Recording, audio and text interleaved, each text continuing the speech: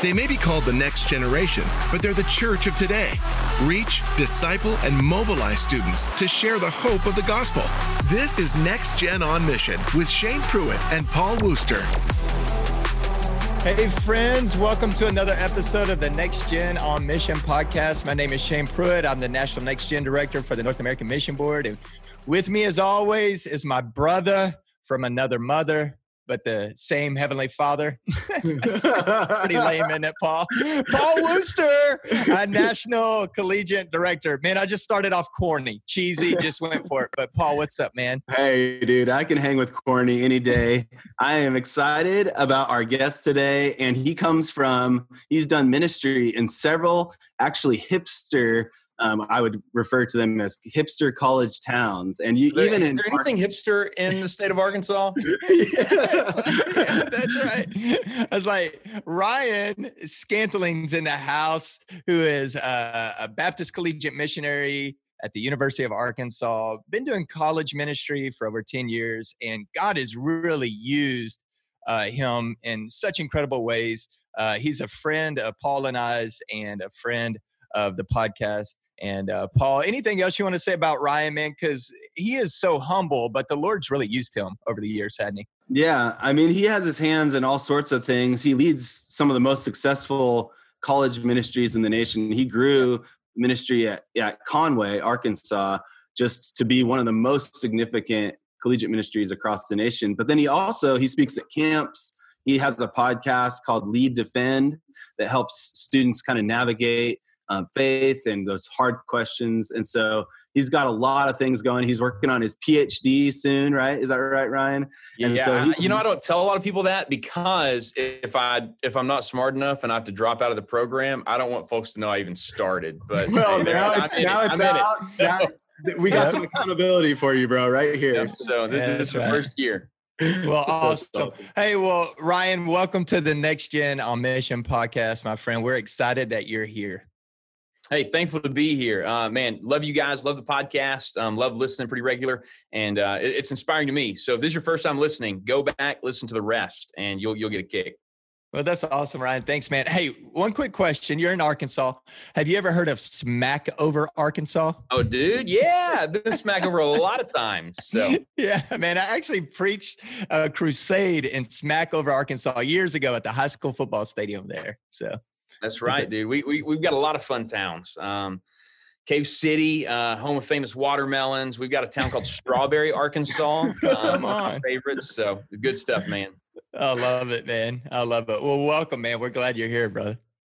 Yeah, man. Absolutely. Hey, tell us, man, before we get too spiritual, tell us one fun fact that we need to know about Ryan that we may not already know. Yeah, so I'm actually an avid Pittsburgh Steelers fan. I've never been in Pittsburgh other than to go to games, but man, I love the Steelers. My dad grew up in Dallas, actually, in the 70s when the Cowboys and Steelers had it out for each other. And he was a soccer player, and every Sunday his friends would ditch him, and they would go in and watch the game. And he said, well, what do y'all keep ditching me for? And they said, we got to watch the Cowboys. So he instantly became a fan of whatever team was playing the Cowboys, and that tended to be the Steelers back then. So I love it, dude. Generations. Come on, Ryan. Hey, man, I totally vibing with that. Man, I grew up in Texas. I live in Dallas now. Oh, yeah. So that's the same, man. So every Sunday I root for two teams, the Miami Dolphins and whoever's playing the Dallas Cowboys. Yeah. So I'm with it. Okay. Because all my friends and all my family are Cowboy fans. Yep. Yeah. That's right. Hey, count me in on the Cowboy hate club, because I'm a 49er fan, being from Northern California. So here we go. That's awesome, man. Hey, everybody jump on the bandwagon. Yes. Okay. So let's jump into the more serious questions here. So the question we always ask is, what do we need to know about Generation Z? Man, I think that's a good question. I think the overarching thing is they're open. I think older generations tend to think, oh, this generation's so closed off to anything we would have to say. One thing that's interesting in any college marketing material, they have the student to faculty ratio. Have you ever noticed that? Like, no. They have 1:17 student faculty ratio or faculty to student ratio. And that's because universities still know that younger students long to be poured into by the next generation. They want to mentor in their field more than anything. So this generation is as open or perhaps more open than any others to conversations about life, but also about faith. Mm. Wow. Yeah, that's great, Ryan. I love that, man. I see that as well.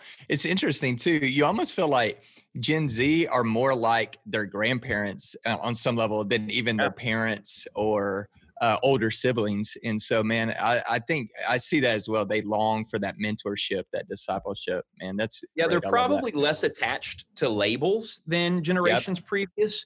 Yeah, but in that creates an openness also that they're really open to dialogue about anything. And I think previous generations, even me sometimes, we're scared of all the openness of dialogue, but it's a good thing when you're talking about evangelism. Wow. Yeah, I agree. Hey, and speaking of evangelism, Ryan, like one thing that Paul and I respect about you so much is your heart, man, your zeal, your passion for knowing Jesus and also wanting to make Jesus known to a generation, that you do have a heart of reaching people with the gospel. And so, man, tell us where that passion, that fire came from, a little bit of your story, your testimony. Yeah. Sure. Yeah. So I grew up in a non-Christian household by and large. We had some Christian influence, but we didn't go to church, weren't church attenders. And my parents got divorced at a young age. And I can remember I was 14 and there was an old lady. She was 81 years old and she came and knocked on our front door and she shared the gospel with my mom. And the first question she asked was, "Hey, do you go to church anywhere?" And my mom lied and said, "Yeah, I go to First Baptist down the street," because First Baptist in every town, like if you're going to get off, that would be the place you would get away with it. That's a good one. And that lady was from First Baptist down the street. And so she knew, like, this girl doesn't go to church. And so she shared the gospel. She shared the old faith illustration. F is for forgiveness. A is available. I am possible. And at the end, she asked my mom if she would like to make the decision to trust Jesus. And she said, "No, I don't think so." But I was on the exact other side of the front door as they were having this conversation on the front stoop, and I heard every word. And so I just knew there was something about this that I had to get in my life. And so the very next church event at that church, I was there. And it actually happened to be a power team event. These big, strong guys running through the ice, ripping up phone books. And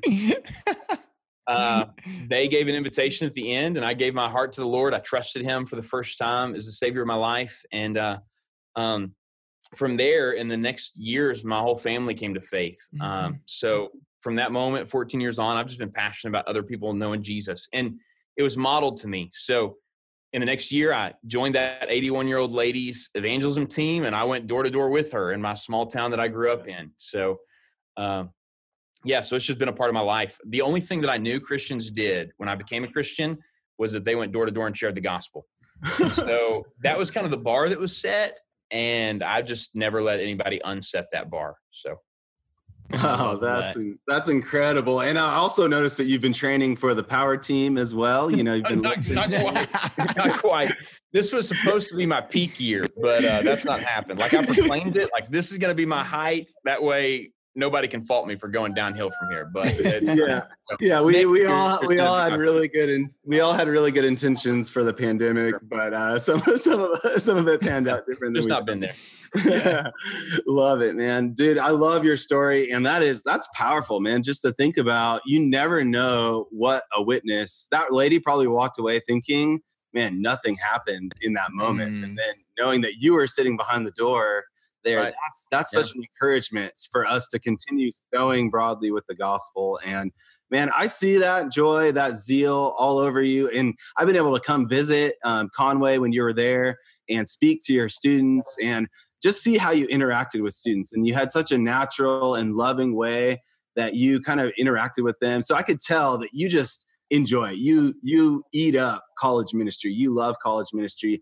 And seeing your gifts and how God's used you, you could be a pastor of a really large church or whatever you really wanted to do in the ministry world. But you've chosen to stay focused in college ministry. So can you share a little bit more about why you're just zoned in the college ministry space? Sure. I think my life was so greatly impacted in college. So I came straight from college out of high school. And in that summer between high school graduation and freshman year of college, my sister, who was 15 years old at the time, passed away pretty suddenly and tragically. And the first person that kind of intercepted me in that was a college pastor. When I stepped foot on campus, it was a BCM campus minister, Daryl Ray, who invested in me, a church that gave me opportunities to continue doing ministry. And that college season was so formative for me because of that and other things. College is just a formative time that when I left, I realized if I can invest here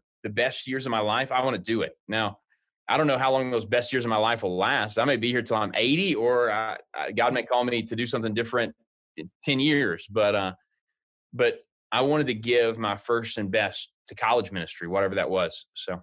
That is so strategic. And I love that your open-handedness about however the Lord will lead you, but seeing that strategic slice of the campus, reaching the campus and reaching the world for Christ, man. I love that. So one thing I remember that you did is investing in the next generation of ministry leaders at Conway. Actually spoke to your group, did a little Q&A session. You got this little group of people that sensed a potential call to vocational ministry. I don't remember what you called it, but you fed them free pizza and got them together right before your weekly meeting.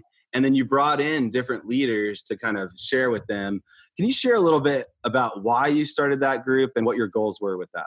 Sure. I read the stats just like you guys that apparently there's this great lack of folks answering God's call to ministry and missions. There's churches that are saying we need somebody, and there aren't people answering the call. And so it was a couple years into doing collegiate ministry that I just noticed, gosh, this is the place where God is sending workers, not only to the nations, but also to the rural county churches and the metro areas. And so I just started regularly as a part of our weekly teaching time, weekly service, saying, hey, if you're exploring a call to ministry, I want to know.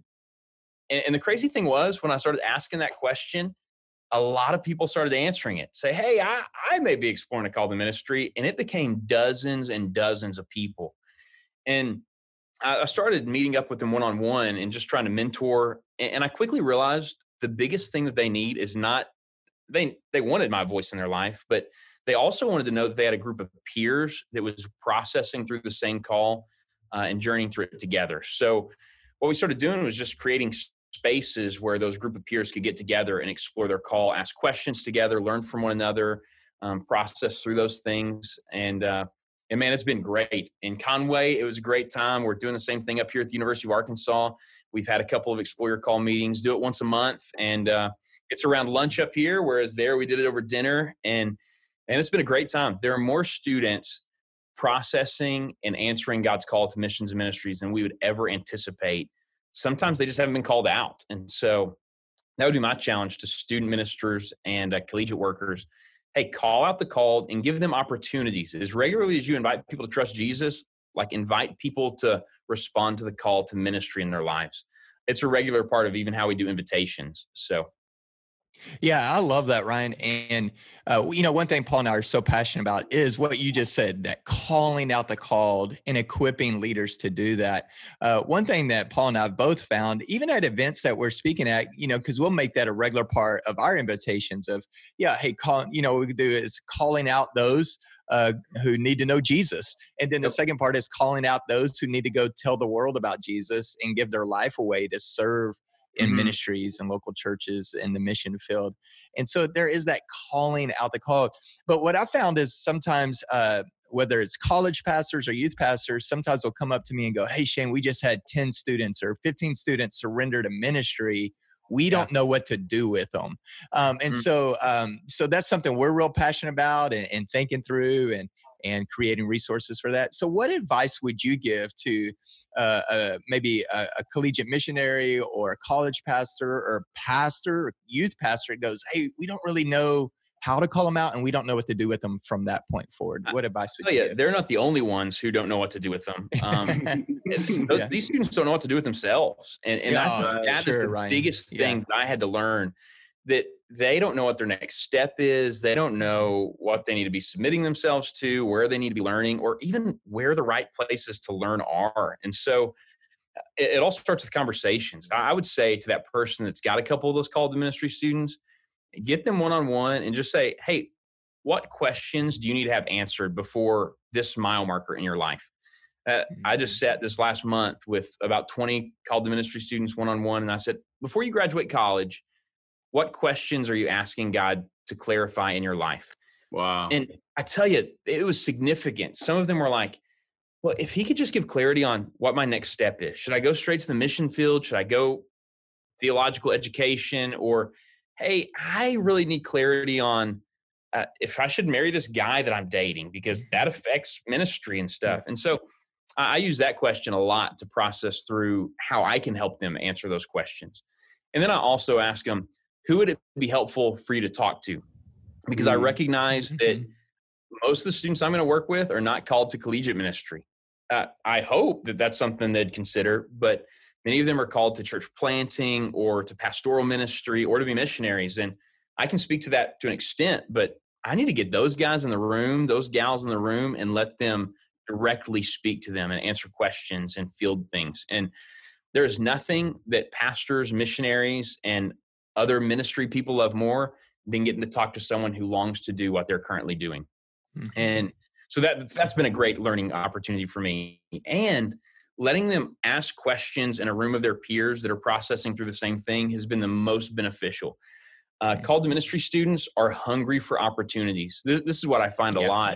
That called to ministry students, a lot of times they're not the ones who want to just come and attend my weekly services, because they're folks that are already significantly leading things. If they're truly called and following God in that, they've started their own campus ministries on campus. They're leading prayer gatherings and prayer movements. And so I would probably do a greater disservice to these called to ministry students to ask them to halt what it is that they're doing through God's initiative and just to come and join in with all of our stuff. And so I just try to champion their work, whatever God's called them to do, whatever opportunities they have.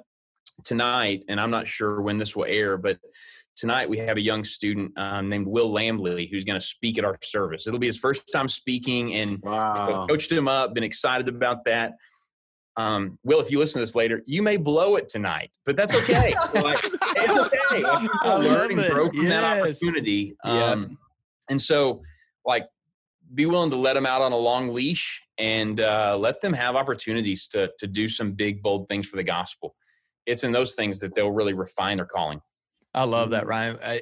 We had another collegiate leader on the podcast that Paul and I had a conversation with, and he said one thing they constantly do is they're constantly asking themselves, what do we currently have an adult doing that a college student could be doing? And they're always figuring out ways to give away the ministry to college students. And I thought that was awesome as well, man. Yeah, I think that's a great word. And I mean, as a guy doing campus ministry, I don't work for a church. I work for a network of churches, like we all do.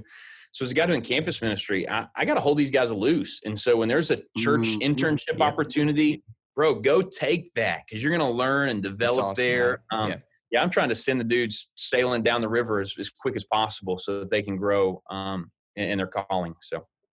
Yeah, I love that. It reminds me of that book, Hero Maker by Dave Ferguson. Your goal is just to make heroes, to empower leaders, not to make it about yourself. And that's what these young students, they need. They need reps. They need opportunities to serve in ministry.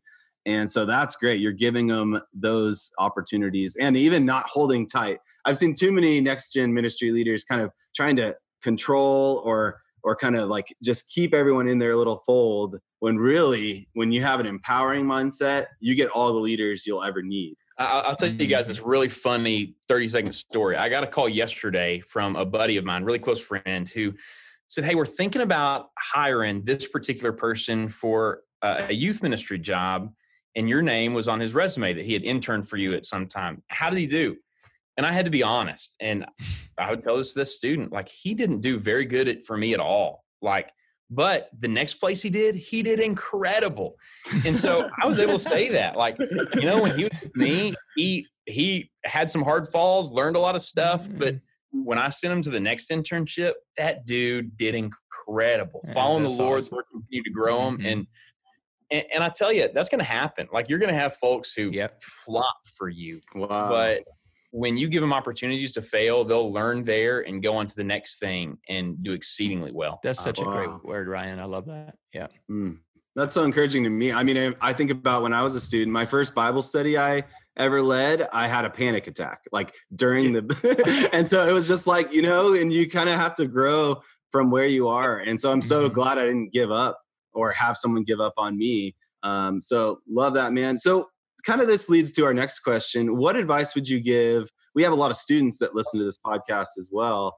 Maybe there's a student listening that's exploring a call to vocational ministry. What advice would you give them? Yeah, I would say a couple things. Number one, express that to as many people as possible. It's not braggadocious for you to say, hey, God's calling me to ministry. Like, tell people about it. Just like God's called you to tell us the salvation story, like tell people about what God's calling you to do. There's a couple things that happen there. Number one, that forms a network of people that are holding you accountable to God's calling in your life. But secondly, it also grows around you a network of mentors. I find that for a lot of people in their ministry competency, they grow through a ton of different people. There's not one person that I can accredit. I learned to preach from this guy. I learned evangelism from this lady. I learned how to do discipleship with this other person. Different people will be able to pour into you different things. So avail yourself to that. Secondly, discipline yourself now, because it only gets harder later. So if you're struggling to follow the Lord in daily disciplines, man, tackle that, make it a pattern in your life now, because it only gets harder when you get busy doing ministry. It doesn't work the other way around. And then I would say thirdly, and I tell you, this is heartbreaking for me, something that I learned probably 8 or 9 years ago. I was talking to a IMB, International Mission Board recruiter, who was working, trying to get students to go overseas. And I asked, I said, hey, I've sent you several people, but they keep getting denied. Why is this? And they told me, they said, Ryan, there are so many, both guys and girls, that have incredibly difficult sexual struggles, and these temptations that they're lending themselves to are prohibiting them from following God's call. And so I'll just say this, wherever you find yourself in the midst of temptation, like, build accountability now and start doing battle on those things right this moment, so that God can continue opening doors to you down the road. There are too many young men and women who disqualify themselves from ministry way too early, and it creates roadblocks down the road. Now, I also want to say this. If you're a student and you're listening right now and you're like, dang, I blew it literally yesterday or in the previous years, like, God's still got a plan and purpose for you. Don't quit. Right. Keep pursuing him. Keep following him. Satan will bring those things up. And hey, Jesus has already taken that out of the way by nailing it to a cross. So you're redeemed, you're bought, but make a newfound stance on purity and set up those patterns in your life. And I'm sure you guys have seen the same. Oh, yes, definitely. That's a huge, huge issue that takes, as ministry leaders, we have to address as well, and not 100%. Be afraid to address those things. Yeah. So one more question kind of before we get to some of the last ones. One thing I really appreciate about your approach to ministry is you kind of embrace the genius of the and. You've done big group, large group meetings, and you do some epic social events. You did like a dating show when I was there. Like, you do all these things to get crowds together, but then you're really intentional about training up disciple makers. And so can you speak to kind of that tension between attractional ministry and then like missional kind of discipleship? Yeah, sure. And I'll admit, like, I just love to party. Like, I'm a partying guy. And so I want to throw the biggest, most fun events because I want to be at them. And so, so that's just part of my personality. In fact, guys, I'm more wired this way. So I really have to intentionally focus on one-on-one harder than some. If there's 200 people in a room, I want to have a 30-second conversation with all 200. So I am an extrovert of extroverts. Some people are the exact opposite. And so part of that for me, Paul, like when you're building a ministry or thinking about, letting Jesus do his work, is I had to recognize my gifts, like to throw parties and events and do the evangelism stuff to a high level, so that I could enable some people to do one-on-one stuff really well in addition to that. So what it means is we have as big a front door as we can possibly blow open to everything we do in ministry. But that means we also have to train, recruit, and build up leaders incredibly well so that they can follow up to a really heavy extent. And so I just try to surround myself with leaders who are building up leaders. And part of my personal ministry has been investing in these called the ministry students. And their opportunities are oftentimes in our ministry. They're doing one-on-ones, small groups. I'm doing one-on-ones, leading small groups. But sometimes their personal ministry is way outside of this. We have a girl right now who's leading a sorority Bible study of about 40 students. Wow. None of those students come to BCM, but I'm going to take credit for her all day because I get to meet one-on-one with her and invest in her. And I just love getting to invest in called to ministry students like that. So that's awesome, Ryan. I love that. And Ryan, you just alluded to it as like to do what y'all are doing and to effectively reach the campus for Jesus, you need a lot of people on the team. And so a lot of times we'll hear people, go, hey, it's easy to recruit volunteers. It's harder to keep them engaged, and keep them motivated. And even I felt that as a lead pastor of a church and teaching pastor. I felt that in the local church as well. And so how do y'all keep student leaders motivated, engaged, and passionate about what God's called them to? Yeah. I would say a couple really pointed things. Number one, you have to keep vision ahead of people. That's important. And there have been some other guys on the podcast that have talked about that better than I ever could. I would say another thing that is undervalued that us as leaders can uniquely do with next generation students is point out and call out their giftedness in some ways that are unique to them. The most encouraging thing I think I've learned that I can do for a lot of student leaders is to say, hey, Alex, dude, you don't realize it, but you're incredibly gifted as a teacher. And this is how I know you're really silent and you stay at the back of the room. But when you speak, every single person listens. And so God has given you this voice and this anointing, and it is incredible. And so a lot of times I think we assume we have to keep leaders by dangling a carrot and saying, oh, just go a little bit further with me and then we can get you down the road. But sometimes it's when they can link what they're doing to their God-given gifts, they see purpose in it beyond what I could ever give them. And so part of my role is to expand their vision to say, you're not just filling a task on a team. You're doing what God's created you for in this season of your life. And can I be honest? The best thing about college ministry is in 3 years, they get to go to whatever the next season of their life is, and they get to invest somewhere else. And we've trained them up to do that. Like, I want to produce the most incredible Sunday school teachers in the world through the ministries that we lead here. Yeah, I love that. Ryan, hey, one thing that we always do in closing out our Next Gen on Mission podcast conversation is really an on-mission charge, that the heart behind this podcast is to see the next generation realize they are the now generation, not just the future of the church, but the church right now, that they have a mission now, a calling on their life now. Would you give us one closing thought on this and one practical next step? Yeah, I would say they're ready to answer that call. You just got to call them out. That's the big thing that I would say. Like, call them out, whether it's to salvation or to their next step of obedience. They're ready for it. That's awesome, Ryan. Thank you so much. I mean, this has been just packed with so many good principles, and I love it. So I imagine some of our listeners will want to connect with you and follow what you're doing. Can you tell us a little bit about how they can get connected with you and even check out your podcast and other things you got? Oh, sure. Yeah, I'm Ryan Scantling, SCANTLING on everything. So you can find there. But our podcast is Lead Defend. So we do a big conference every spring in the state of Arkansas, and they can just search that and find it there. But this is the podcast they need to be listening to. This is the one people want in on. Thanks, bro.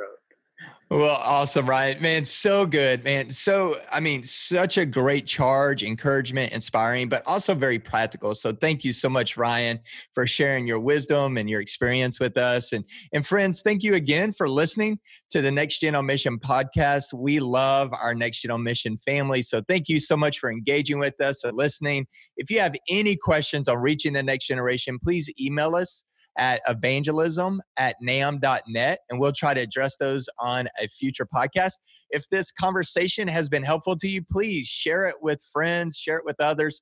Hey, give it a like, a follow, 5-star rating, all that good stuff. And friends, we pray that you have an awesome rest of your day. And don't forget to tell somebody about Jesus today.